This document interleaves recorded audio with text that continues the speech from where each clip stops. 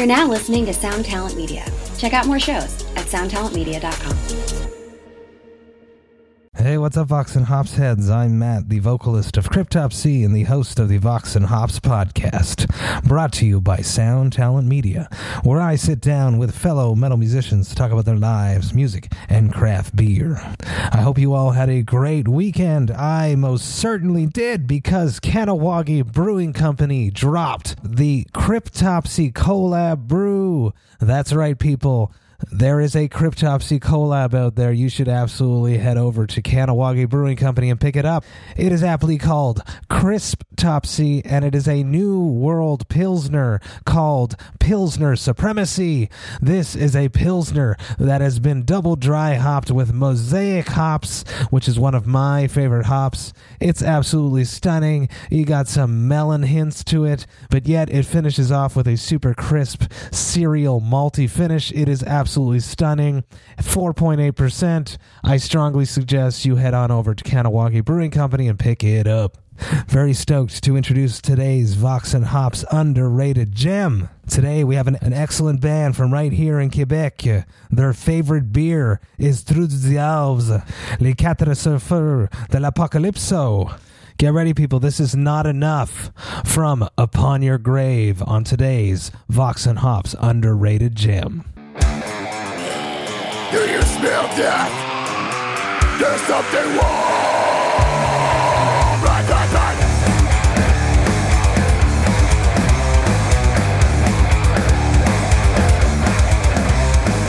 I'm left alone by my mind. I'm left alone by myself. And I want to know if it's real. Then I never know. All my life I search for the seed that will set me free. All my life I've been ignorant of my own disease. Not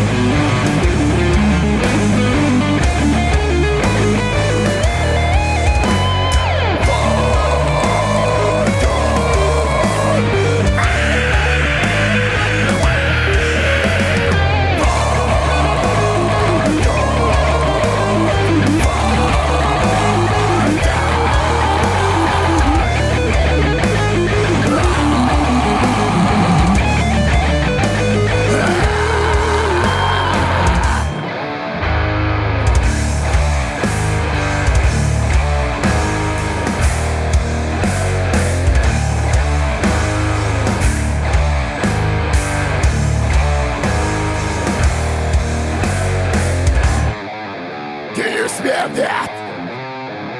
There's something wrong.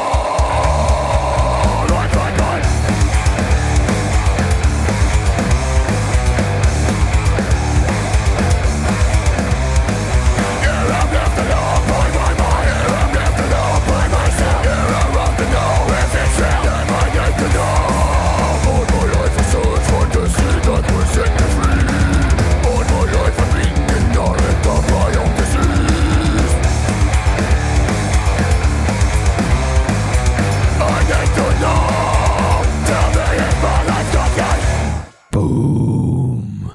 What a great, great track. What a great band from right here in Quebec, where I am located. I love the bands that come out of Quebec. There's always something different about it, and that is absolutely true about Upon Your Grave. They have some new music which is coming up in 2021, so keep your eyes on them. If you enjoyed Not Enough, the Upon the Grave track, please check them out via the links which I have put in the description of this podcast. Today's Vox and Hops episode is brought to you by Heavy Montreal. Heavy Montreal is Montreal's premier metal promoter. They normally put on a bunch of amazing shows all year long when there isn't a global pandemic. But not only that, they put on one of North America's sickest metal festivals. And trust me, people, when I say this, it's the absolute truth, because I have played just about every metal fest out there, and Heavy Montreal is up there with the best of them. I'm super stoked to have Heavy Montreal behind the Vox and Hops podcast.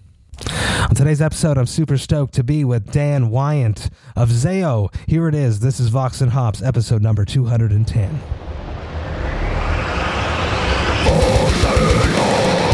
I warn you, what you are about to hear is very disturbing indeed.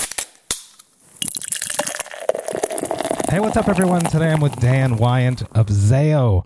How you doing, Dan? Let's start with a very, very fun yet complex question. How have you been coping with this beautiful year of 2020? Been doing all right, I guess, for in the grand scheme of everything going on. Doing well. Try to, find the things I can't control or don't have control over and not worry about them, and the things I do, just try to focus and, family and work and things like that. And I'm not necessarily a PMA type of guy, but, just trying to stay positive and make use of the time. Primarily a tattoo artist for a living, and so from March until June, I wasn't able to work. In our state, it was we're lumped in with the health and wellness industry, which is like salons and barbers and such. So fortunately, my wife still worked throughout everything. So like I said, it kind of went through it with the attitude that things could have definitely been worse. You know what I mean? Or that type of, I guess it's all you can get through it. And it's definitely been interesting, man. I'm 43, and it's like wild to have a year where you're like, man, okay. It's like, I've been alive a while, and all kinds of things you'd never expect to happen. And, so in some weird way, it's been kind of really eclectic and interesting, and just it's almost like a surreal, like Twilight Zone episode or something, but I don't know. I would like it to end sometimes, that's for sure. Yeah. There's definitely things I miss and such. I guess it's just keep my head down, work. There's been some weird silver linings with beer, where some breweries that I've always chased after and things like that started doing like mail delivery. Go on the computer and get Other Half and Equilibrium Brewing delivered to my door for a short period of time. So look at the bright side. It's been decent on the beer end of things, and but yeah, no, I'm looking forward to. But at the same time, it's chaotic. I know if you have kids, we have to homeschool half the week, and everyone's still working, and that can get pretty stressful and such. But yeah, no, it's happy to have a minute to hang out and have a beer. Absolutely. Vox and Hops is all about hanging out with my metal friends, talking about their lives, music, and craft beer. What beer do you have on your side there, Dan? Well, I picked, actually brought a couple, just in case, didn't want to have to get up again. There's a local brewery in Pittsburgh called Cinderlands, and they did a collaboration with a brewery called Hop Butcher. They're up in the Chicago general area.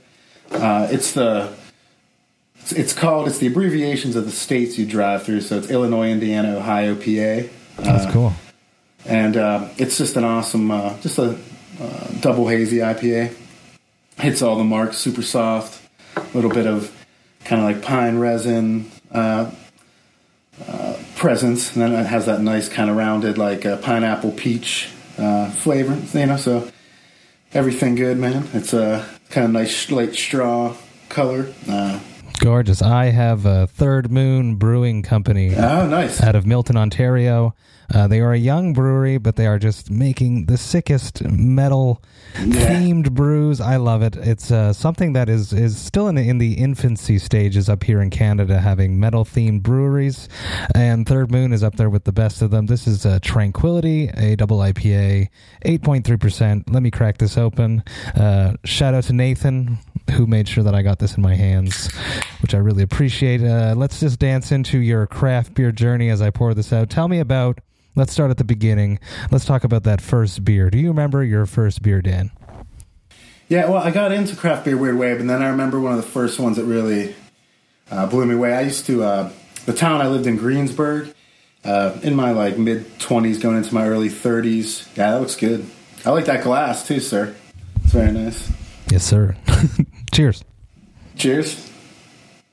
And there was a really cool bar called Red Star by my house, and it was kind of like they had like some bar food and some fancy food, and it was the first place in the early 2000s that we would go there just to hang out, and the only beer they served there was beer they made. So you had about 8 choices, and it was a while back, and that wasn't really something you saw much. And honestly, I went there, and I was at the time I drank mixed drinks if I would go out, and then so I started to get intrigued. And actually, one of the first beers I had that impressed me was a black IPA. I just thought it was such a wild. I'd had all these different things, and craft beer was still young. We used to get like Victory and Trogs and things like that around here. And then I started getting into it just from that, trying different beers. And the guy that was brewing he was very. There was a lot of like more like European traditional. He did a lot of like Dunkels and you know what I mean, proper lagers and things and such. But, so that was like my first thing into craft beer. We're going into a place with saying like, hey, we only make, our served beer that we make here. And, they made this like super strong barley wine every Christmas. And then that was just like, it got me into it enough to like say like, hey, there's like beer out there that's not just, the same old thing. And then I met a couple friends, you know what I mean? Here and there, they'd go, friends that would go out to Philadelphia and New York City and places, and they would come back and have a beer. Like I remember bring back a Heady Topper or something like that. And, But one of the first, when I knew I was hooked, man, is it was 2016. It was right around New Year's, and my friend came back. He was like, I got a beer from this place called Trillium, and it was in a big glass bottle, and it was a Congress Street. And he was like, wait till you see when you pour it out, you can't even see through it, and you know what I mean? And I remember we drank that. That was the first like proper kind of like unfiltered hazy beer I'd ever had. And ever since then, man, I've just been chasing the, you know what I mean? The next best one, I guess. But, like I get, all the lead ups, like having like Pliny, Heady Topper, all the kind of like, before the haze kind of, or New England thing hit, just the kind of like West Coast, resinous beers and then it took me a while, but I really like everything now. Actually, one of the other beers I poured out just to sip on was they did Anchorage Brewing did their 10 year. It's actually a cool label. Very cool. Oh yeah. It's just called 10 years, but it's actually a cuvee of bourbon barrel aged stouts and barley wines, and then they conditioned it on coconut, vanilla beans, cinnamon, and cacao nibs. So it's something to sip on the side, But he's going back and forth. I love it. Usually if I have a couple beers at home, I'll open maybe like a stout in a small glass and drink an IPA, and occasionally, you know what I mean? That's interesting. That's an interesting idea, like a palate switcher upper. That's very interesting. And just to, I don't know, I just enjoy. It took me a while to come around on like bigger stouts and wild ales, but eventually just really liked everything, And the beer scene's got awesome around here. Pittsburgh was really rough even 5-6 years ago. It wasn't a lot of, anything too crazy going on locally. We had poor distribution in the sense of like not a lot of stuff landed here, pass us up for Philly, or going the other way, Cleveland or something. And we started getting some decent breweries, and we're starting to get good beers in, and now mail order and can order tired hands and all this stuff to your door. It's great, It's. I wish it would happen up here in Quebec at least. It's illegal still. The archaic beer laws are just killing the breweries up here, especially the small ones that don't have good distribution. So I'm rallying for it, and there's petitions, and I'm signing everyone. This is delicious. It has a dank hoppy bite. It's slightly creamy. You don't feel the 8.3%, which is always a dangerous, fun thing. And it's amazing. I love it. Third Moon Brewing Company, amazing. Let's dance into the soundtrack of your youth. When you were growing up in your parents' or guardian's house, what music was playing when you were not in control, Dan? What music did your parents or guardians listen to?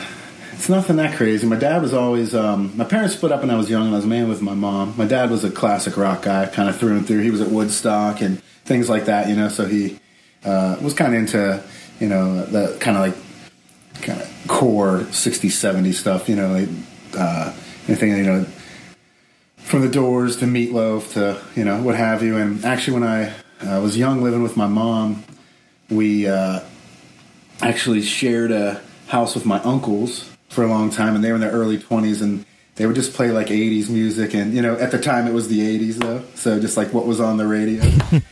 And it wasn't, and it was a station called B94 actually, and I still have a weird kind of whatever for some of that stuff. It's just like good memories or whatever, childhood. But in my when I was about 11 or 12, is when I started to make friends and meet people that started to introduce me. So I was fortunate to very young be introduced to a lot of pretty wild stuff. You know what I mean? I remember being 10 or 11, I was introduced to like Venom and things like that. You know what I mean? By a friend's brother. And then just that I was a skateboarder and started meeting kids out skating. And did you ever hear Napalm Death? Did you ever hear this? Or Sore Throat? I don't know if you ever heard of those guys. They were no. I believe they were from the UK. They were kind of like an old, it's like grind where it was. I remember my buddy had the record. It was like 100 songs on one LP type of deal. Like a 13-second type of the lyrics were the title of the song type of deal. It was like, oh, what's this song called? And it'd be like, whatever. What are lyrics? Oh, it's just the title. They have enough time to say the title, which is there's nothing wrong with that. But yeah, it was a mix of, I got into a lot of that early, and fortunately a lot of punk rock too. Pittsburgh was more so in like the late 80s, I guess early 90s, what have you. It seemed to be a lot more of a punk rock city, as far as shows and stuff went. And got to see some like pretty cool bands pretty young. I actually saw, there was a local band called Eviction, and I went to see them once. I was trying to think. I was in probably 5th or 6th grade, and one of the bands came through and played with them. Was actually it was maybe 7. But Pantera. They hadn't put out Cowboys from Hell yet, and they just like played this like weird little. They still were in that like transitioning out of the metal phase a little bit. So I got to see like a weird just Pantera show when I was still in like middle school. Cause we mainly went to see this band Eviction. They were a really popular Pittsburgh punk rock band back at the time. And there was a lot of cool like venues around here where you could go underage, everything was underage. 13, 14, able to go see GBH and Subhumans and just weird stuff like that. And primarily because that's what was coming around the most. And then when I joined Zao and we started touring, it wasn't until then where I really started seeing a lot of like bigger metal acts and things like that. So. But yeah, I know that was kind of a vague answer to your question, but I guess the true soundtrack wasn't that interesting. It was just radio, whatever's on the radio, kind of pop radio at the time. And then that's not that exciting, I guess. But yeah, at a young age, I was introduced. And then my mom met a guy, and he had a son from a previous marriage. And he played guitar, was into like a Merciful Fate and things like that. So I was fortunate to, even though it wasn't like what my parents were listening to, was introduced to a lot of cool stuff at a young age, and was able to get my hands on it, and had friends that listened to it and make you tapes and stuff, mix tapes back in the day. That's amazing. You stemmed a lot of questions from that one answer, and I love it. First off, Meatloaf is metal as hell, and I love them. Those album artworks are still fucking cool. Yeah, no, that's when I'm a tattooer. And when I think back, it's like I remember being enamored by the Bat Out of Hell cover, just being like, this is the coolest thing I've ever seen in my life. I guess that's always one of the coolest things about actual vinyl, too, was getting to see those awesome, that awesome artwork and designs, like really big, and see the more intricate details and things like that. Which is the way they're supposed to be experienced, because looking at it, especially nowadays, looking at it on your phone, there's no justice to the artwork in it whatsoever. Yeah. What was it, last year, I think, or the year before was the first year in history that vinyl outsold CDs, or what have you? Because I guess no one buys CDs anymore. It's really not that. It's like, like physical. It's like yeah. I get them on the road all the time, and I'm like, I have no way to listen to this at my house anymore. So yeah, or back when I got them more, you bring them home, burn them, and then put them away, and you know what I mean? It was like the actual physical CD went into a Tupperware or something. Exactly. And then you sound, as you said, that you listened to the music of the 80s, which was the music of the time. And even now, when we think back to it, we all think back to the music of the 80s as basically the same 10 songs. We all name a song, and it will have that emotional resurgence that comes out. And I was wondering if in the future, for our kids, when they hit, are they going to say, oh yeah, the 2010s, it's not going to be the same soundtrack. That's something that's a loss because of the vast expanse of music that's out there now. We're not all being, pummeled is the wrong word, with the same soundtrack anymore. It's different for everyone. So I wonder what that's going to be like in the future, if there will be even any like key songs as there are now, for us, for the 80s. My daughter is a little bit more of a radio person, where she's kind of more. She likes everything, but when we get in the car, she's kind of like whatever the popular stuff is. She's a little older, hangs out with her friends, and I think some of them listen to it, and it's whatever. But my son is, when they were little, I would try not to necessarily say listen to this or listen to that. I would just play like weird varieties of music and see if they would latch on to things, and he really is into he really latched on to like bands like Sleep and like Electric Wizard. He likes for some reason he really enjoys like that kind of more like slow, heavy, kind of like Sabbathy, riffage type stuff. And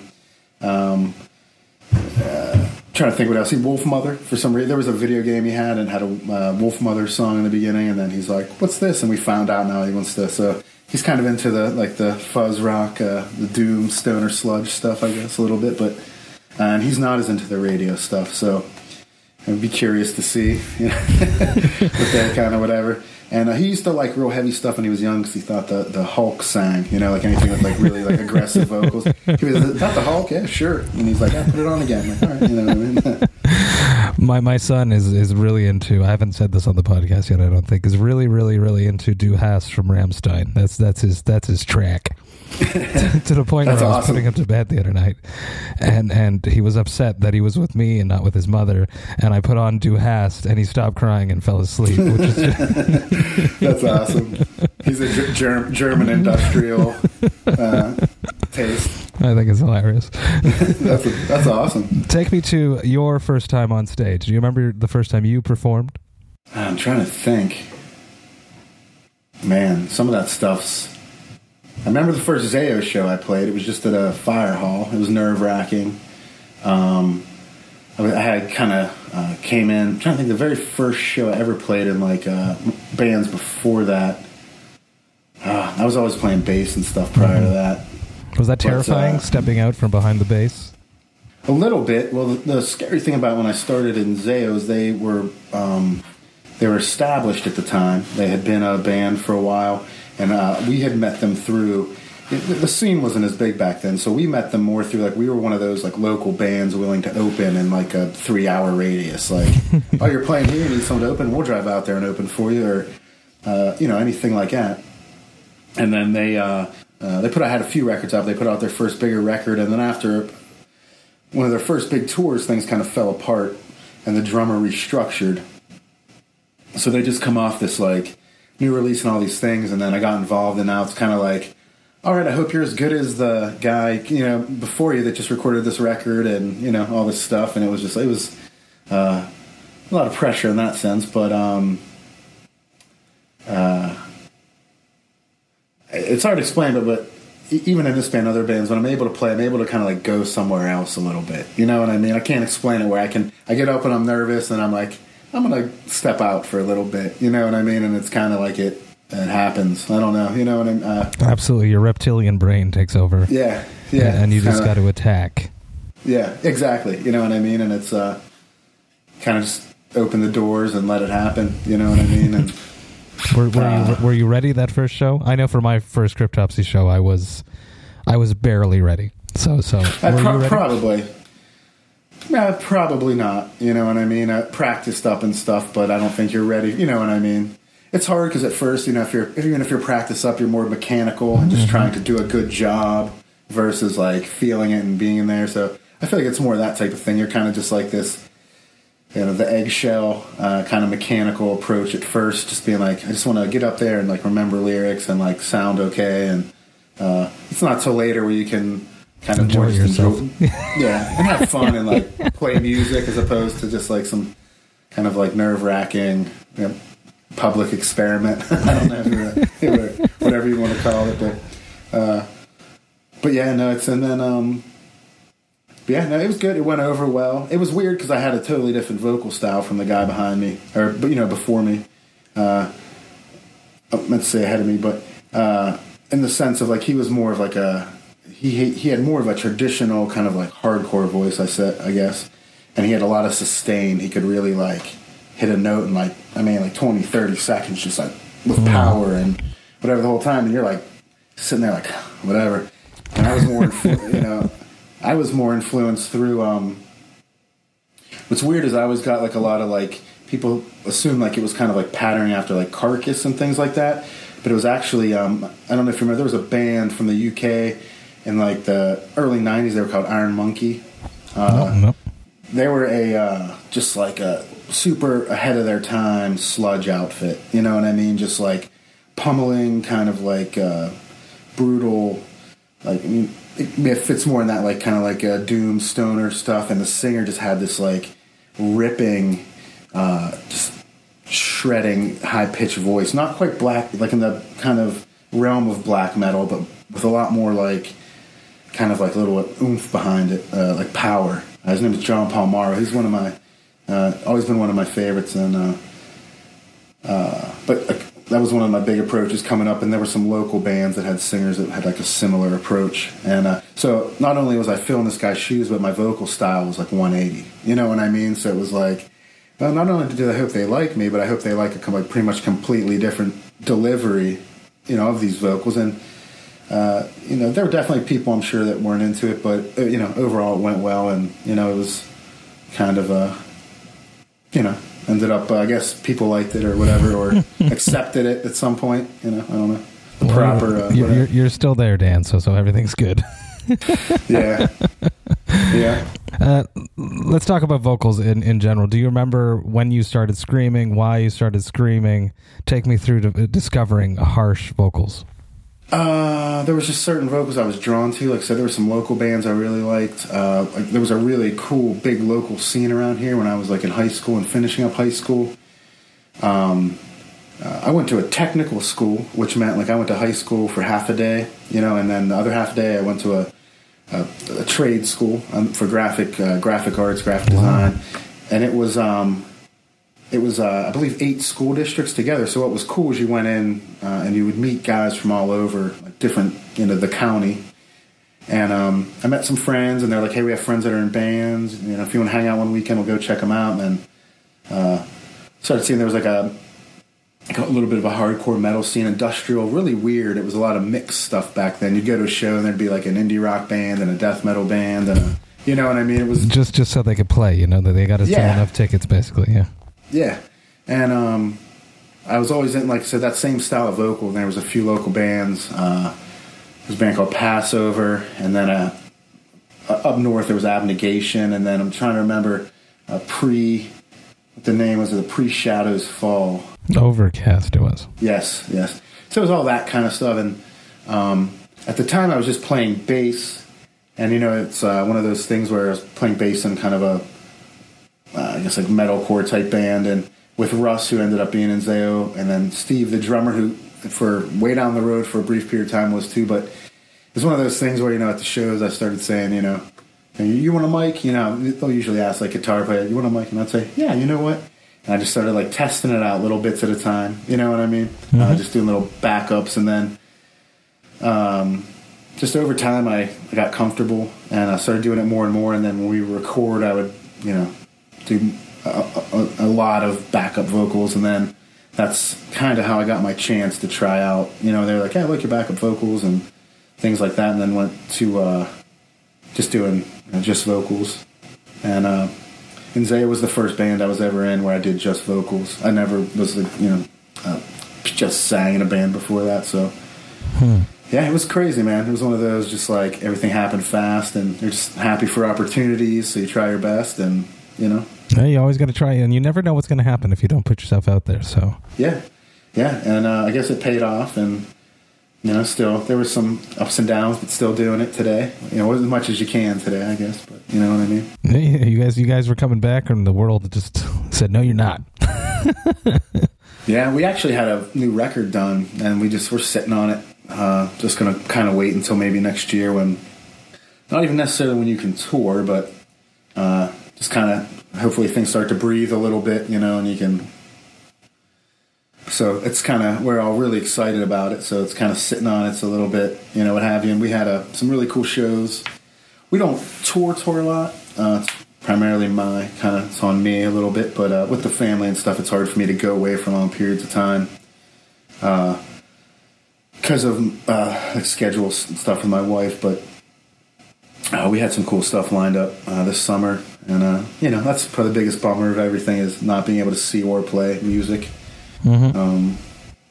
But and I don't know. I'm really curious to see what happens. A lot of small venues, the type of venues that we usually would play, seem to be kind of just slowly they're closing up. It seems like the theme of all this is like a lot of the kind of big corporate stuff is gonna make it because there's backing, and then a lot of the little things are kind of shriveling up, and you know what I mean, kind of going away, whether it's a restaurant or a venue or what have you. So I'm curious to see when this is all over, where the bands like at our caliber can even get out and play. That's true. That's very true. That's sad. That's true, and that's why Daniel DeFonce, who was booking Devastation on the Nation, he was one of the first people to postpone when Trump canceled all international flights back in March, and now he again is one of the first people to just say, no, I'm not postponing it again, I'm canceling it, and we'll book it if we can in the future, because who knows if any of these venues that I've booked or reserved is even going to still exist. So another wise decision by Dan DeFonce, who I love. Yeah, he's great. Yeah, absolutely. Yeah, we were supposed to maybe drive down to play this festival, and I was talking to our drummer Jeff the other day, and supposedly to make it worthwhile, we were going to hit play some shows on the way down. And I hope I'm not mistaken, but I believe he said that like the routing we had to get down there, that most of those venues are closed now. So if we would try to do the same thing, like say in the summer, there's a chance, you know what I mean, that's like physically not possible to run that route again, you know what I mean? Which is like, for us, is what makes everything able to do. We try to always sneak in, extra shows and stuff just to make ends meet. And, you're not trying to necessarily make, we used to call it, you're not trying to make like money outside of just the money you would need to whether fill the void in the taking time off your, day job or you know what I mean, or just to cover your bills and stuff. So, it makes it hard sometimes to go out and just take a hit. Mm-hmm. But it's crazy because I guess that's what's wild about right now is the uncertainty of everything, and I guess it's unprecedented in a sense. I feel like things like this have generally happened before, you know what I mean, in the sense of, pandemics and things like that. What was it, 1918 with the Spanish flu and all that, similar kind of general similarities and in the sense of masks and social distancing and things being shut down. But I'm sure it'll happen again too. But, in this time and with what we have, this is I don't think really a lot of it's no one really knows what to do. Our generation, it's just so new. and scary, and uncertainty is scary, but we have to remain positive, and hopefully, history is not going to completely repeat itself and have prohibition coming up next, because that would make me very upset. Yeah.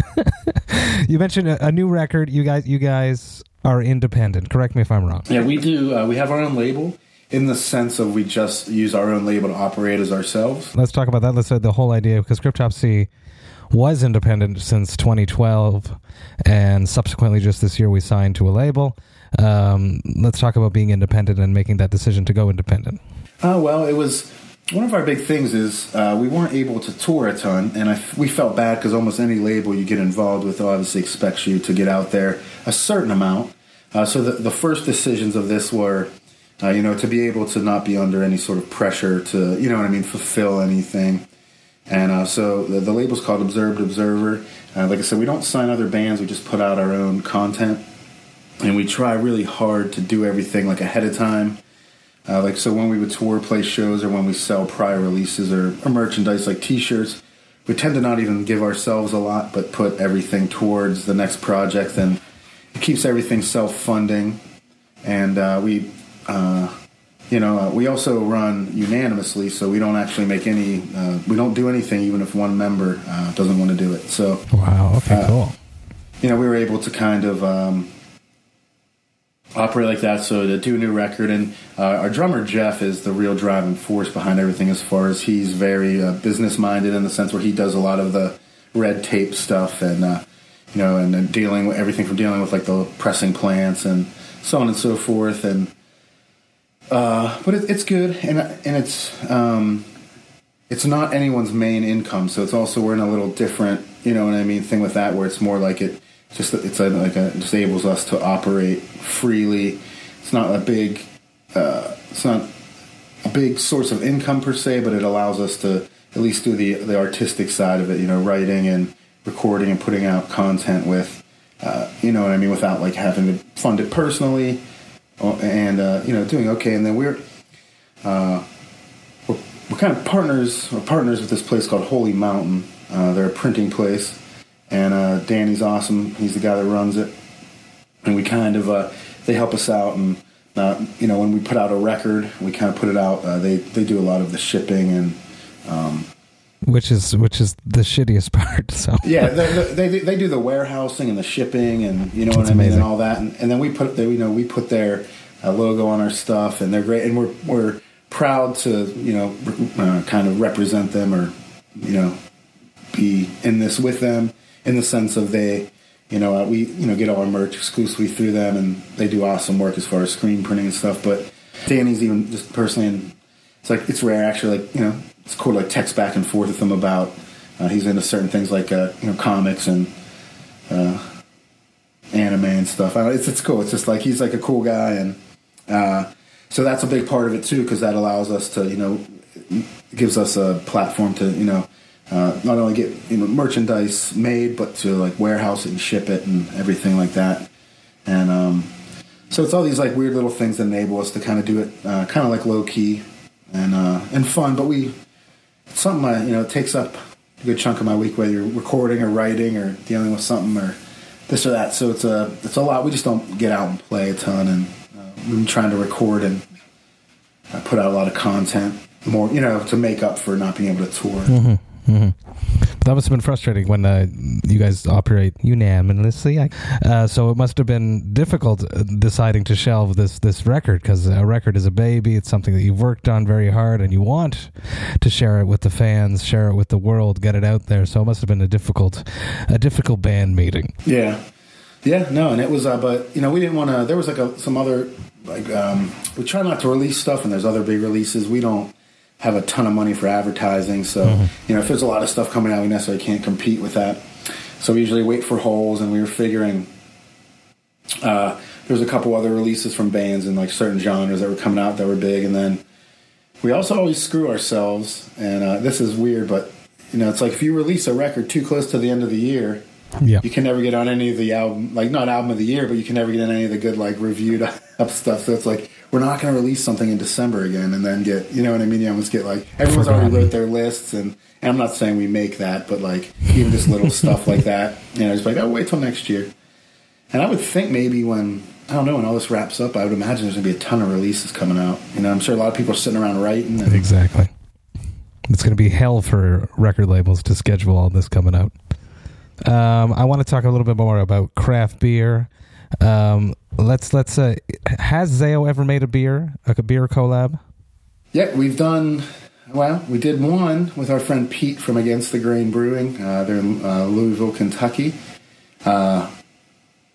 We had a record come out, and the well-intentioned virus, and there was we ended up doing a beer called Burned at the Stake, and it was like a smoked kind of pepper stout, sweet stout. Very cool. And it didn't get, it's kind of hard to explain. It didn't get officially bottled, but it came out in kegs, and we had like a release. And then we actually, we didn't make a big announcement yet, but we have we have a sour beer coming out with a brewery in Michigan. As soon as we can get some dates, we're going to announce that. But yeah, no, it's awesome to be able to do beer collaborations. And do you guys have any? I didn't know if you... Cryptopsy does. It's actually coming out very, very soon. It's not announced yet. I've done something. I've gone live with the brewer on Instagram. Maybe by the time this is out, it's been announced and it's happening. It's with Kahnawake Brewing Company here in Montreal, and it is called Cryptopsy, and it is a New World Pilsner called Pilsner Supremacy. Nice. So it's a double dry hop Pilsner. And mono mosaic hops. I'm stoked to taste it. The can art is a reimagining of the Whisper Supremacy artwork, hence the Pilsner Supremacy. I'm stoked about it. I can't wait to try it. And that was my introduction album back in the day too. So you know what I mean? Well, it's a Cryptopsy. You know what I mean? Like my first Cryptopsy introduction was Whisper Supremacy. We had a guy he had a label called Willow Tip. He had signed some local bands. I believe Creationist Crucifixion did some stuff with him, and there was a local band called Circle of Dead Children. Yeah. But he used to come with us and do merch. And remember when people had distros, he'd come and do merch and have a distro. But he was the first person that, he'd come to your house and be like, did you ever hear this? Did you ever hear this? You know what I mean? But yeah, that was the first. The Whisper Supremacy was my first introduction, which was awesome. I was very excited when my friend David mentioned this. I was like... he's like, would you want to do this? I'm like, of course. That's like, you know what I mean? Amazing. Shout out to David Lay for hooking up this interview. Yes, thank you. Absolutely. I've known him for a very long time. He's always been around. But this other beer, it should be cool. I actually am kind of at a standstill because I don't know what I'm supposed to say or not say about it. I understand. No worries whatsoever. We actually did it quite a while ago. What's nice is it's a proper wild ale, so it'll continue to condition. So it's not going flat or anything like that. It's just the yeast is making it better and better. But what was cool is we actually a couple of the guys in Zao enjoy beer. Jeff, the drummer, I would say second to me is probably the most into stuff, and then Scott, and then Marty and Russ. One guy, Russ, is more of like a wine drinker and so on and so forth. But it was really cool. This I do beer labels. It's one of the other things I do for a brewery back here called Insurrection Ale Works. I do all their just can art and label art and things like that. And the brewer there messaged me one day and said, "Hey, I got a brewer friend I met at a festival. He's interested in you guys. Would like to maybe do a beer collab." So we made some time on a run to stop by, and we got there, and he had probably like 20 some samples for each of us out. Like little half-ounce pours. And the craziest part is some of the guys are into beer, some aren't. But he said, pick your 5 favorite, and we'll go from there. And we all picked the same 5. It was crazy. Yeah. So it's going to be a little bit of a. It's a golden sour. It has a tiny bit of gin barrel, some cherry, a little bit of vanilla, a couple other things. It's a nice. It's something that's not so crazy that maybe someone that's not really into beer would be kind of like off put by. But I also feel like it's someone that, that likes wild ales especially, would enjoy the subtleties of the flavors. But it came out really good, and I'm excited. I've kind of been sitting on it. Same thing. Cool. As soon as we're able to announce some stuff, it's kind of and not on purpose. It kind of coincides with one of the singles we might release. When we're able to get something out there. So we're probably going to try to kind of have a multiple. Release a single, kind of announce the beer, try to have everyone benefit. And but yeah, what's your favorite styles? I've listened to some of the shows, but as far as I know, because I like everything a little bit. I'm right there with you. I love them all. I really, really enjoy the Crispy Boys, the resurgence of the Pilsners and Lagers, the Kolsch's. Montreal's really getting really hot for that right now. I also enjoy the smoothie sours, which is like all the rage from this place up here, Pub Brewski. Nice. Killer smoothie sours, which is basically fruit puree. Yeah, that's the other. That's the beer you have. Yeah, go ahead. Awesome. I'm sorry, I didn't mean to catch up. Mixed with a kettle sour beer, delicious. And then I love, of course, the Hazy Boys. Yeah, just killing it up here. Finally, we were a little bit late up here in Montreal, getting on the haze craze. We liked it, but it took a long time for brewers to finally start nailing it, but now everyone is on track. And then, of course, the big stouts. I feel like our sour game is not there yet. There's nobody that's really nailing those complex wild ale sours yet. There's a few places. I'll give a shout out to Avant-Garde Brasserie Artisanale that has nailed that, but I would like to see more in the style that's coming out in the States that's really just much more complex and like exactly like that beer that you were describing before. But do you guys get, from what I understand, because I had a friend that used to go back and forth, do you guys see like distribution of things like Cantillon and things like that up there at all? There's imports that come through, but it comes through our liquor store. And there's private import people that bring them in and then they announce them and sell them in the liquor store. But you can't just get them. It's very, very difficult. And when you do get them, they're hit or miss, depending on how long they've been in a boat coming across the ocean. Yeah, no, I'm the same. I like haze. It's crazy because when I first got into beer, and I liked IPAs from the very beginning.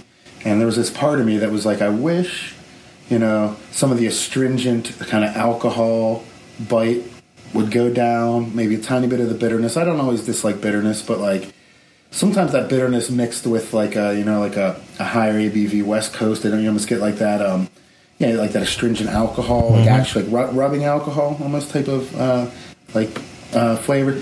So it's always like, I wish like you could get rid of a little bit of that astringency and kind of like bitterness, and maybe replace it with some softness and more hop presence, and then. Yeah, when I had that first Trillium, I'm like this. This is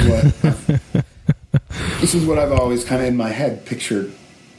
So I've been on board with all the hazy stuff since the beginning. Right when I got into it, there was one of the first places around here was called the Brew Gentleman. We're making some fantastic ones, and then I have a lot of friends that now even that'll run out. They'll be like, I'm going to drive 4 hours and grab a couple cases and drive back, and they'll go somewhere and grab some good stuff. And so yeah, I love the fruity, like the fruit smoothie stuff too. There's a place in outside of Philly called Imprint, but one of my new favorite places, they're called. Actually, messaged them today on the correct pronunciation because I wasn't sure, but they're called Mortalis. I've definitely heard that name. Yeah, but they have these hydras. Yes. This is raspberry, blackberry, strawberry, marshmallow, walnut, maple. Fuck yes. And I've heard that it's the number one smoothie. They're great. Am I right?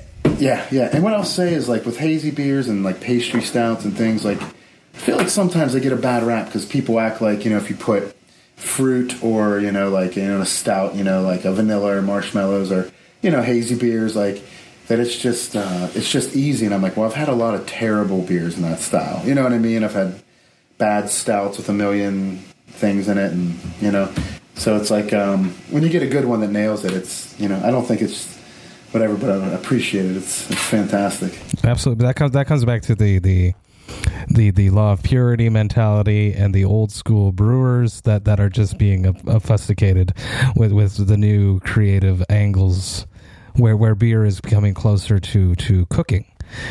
You know what I mean? Like, as opposed to just following the law with the same 3 ingredients and then changing it. So it's people are getting very. I mean, up here in Montreal, the haze craze made the old school brewers very upset.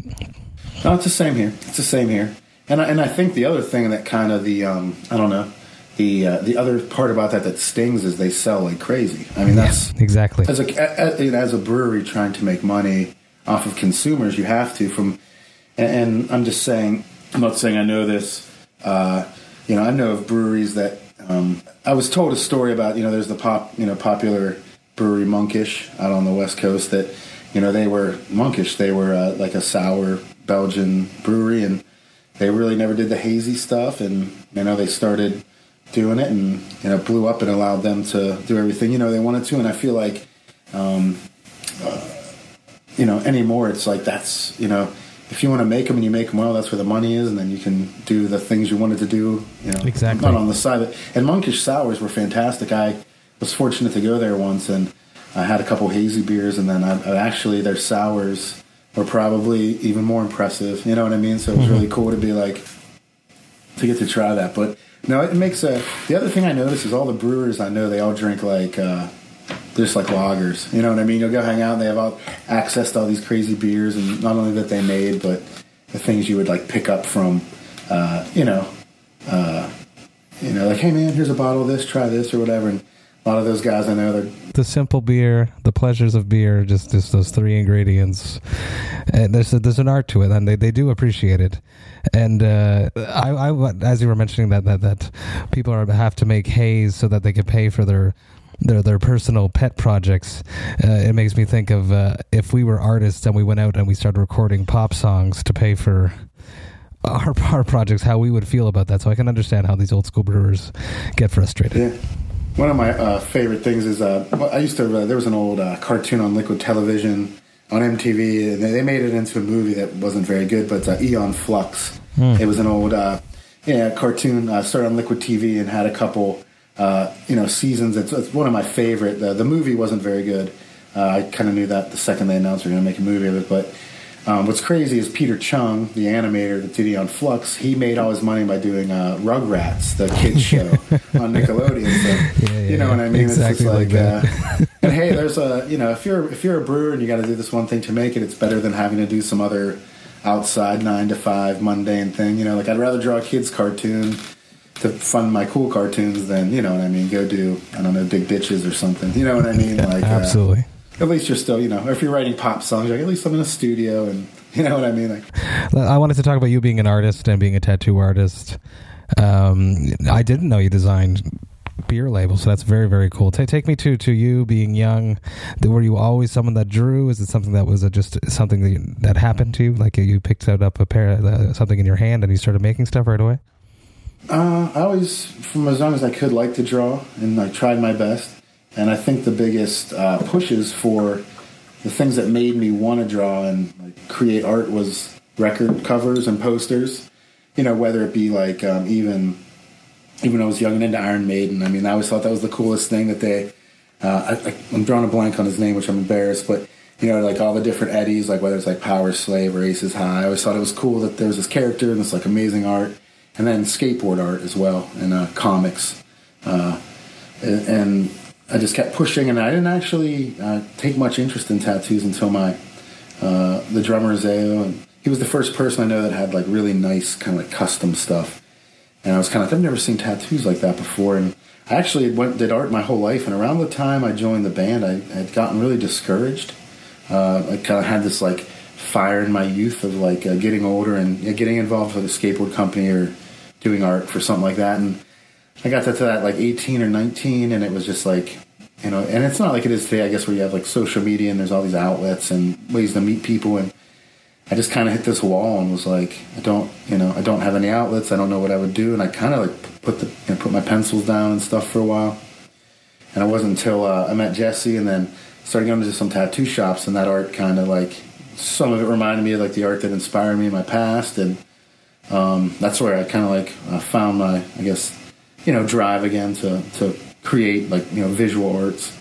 And then I was fortunate to early on, a guy that I was getting a lot of work from ended up apprenticing me, and I got my foot in the door and was lucky to get in some good shops out in the general area where I live, and was able to kind of like learn and grow. But it all goes back to it all kind of comes full circle with like music and album art and tattoos and all that stuff. And I don't know, it's pretty cool. I'm thankful that kind of just didn't, if that never would have happened, I don't know, might have never picked the pencil up again, who knows. Or it's crazy. Hey, life is beautiful. Every decision guides us somewhere, So we always have to, just take that chance. You never know. You never know. Had you not said, yeah, throw that mic up, I'm going to scream backups at those early shows, you would have never gotten there at all. It's amazing. I love it. And that's the one thing I've always tried to put myself out there any opportunity I got. Like, I have actually pretty bad anxiety, too, so even little things I get, whatever, and I still just, I'll agree and then see it through, you know what I mean? Even things like this, not that it's anything whatever, but I'm always worried, like, I'm sure everybody's worried about saying something stupid or sounding, listening back and being like, what am I talking about? Or sounding redundant. Sometimes I have trouble, as soon as I go to recall something, it's like I'll get this like anxious shutdown, like a name, like, oh yeah, my best friend growing up, his name was... Yeah. And then you're going to finish this and you're going to be like, the artist that did Iron Maiden is blah, blah, blah, blah. Yeah. Or it's like, my favorite singer was that guy in that band, whatever. His name was, and you're like... Yes. Like, I guess, and a few people are like, oh, your favorite singer, huh? Can't even remember his name. It's like, what have you, but... That's amazing. But yeah, hopefully if we ever make it up there, if I can... get some stuff up with me, I'll bring you some. Same. You know what I mean? Same. Some, whatever. Are you able to get anything up there? Like any of the, kind of like mail order stuff at all, or no? No, completely illegal. And there is, of course, the whole illicit beer trade system that goes on clandestinely, which is illegal, people. I don't suggest you do it because it is illegal, but it happens. Let's wrap this up with one last question, a classic wrap-up question at this point. What is your hangover cure? It probably doesn't happen because you have young kids, you're in control, but every once in a while, we have one too many. Usually, sounds weird, but I found like trying to find one way or another to sweat it out a little bit, which is whether crank the shower up hot and sit in the bathroom, you know what I mean?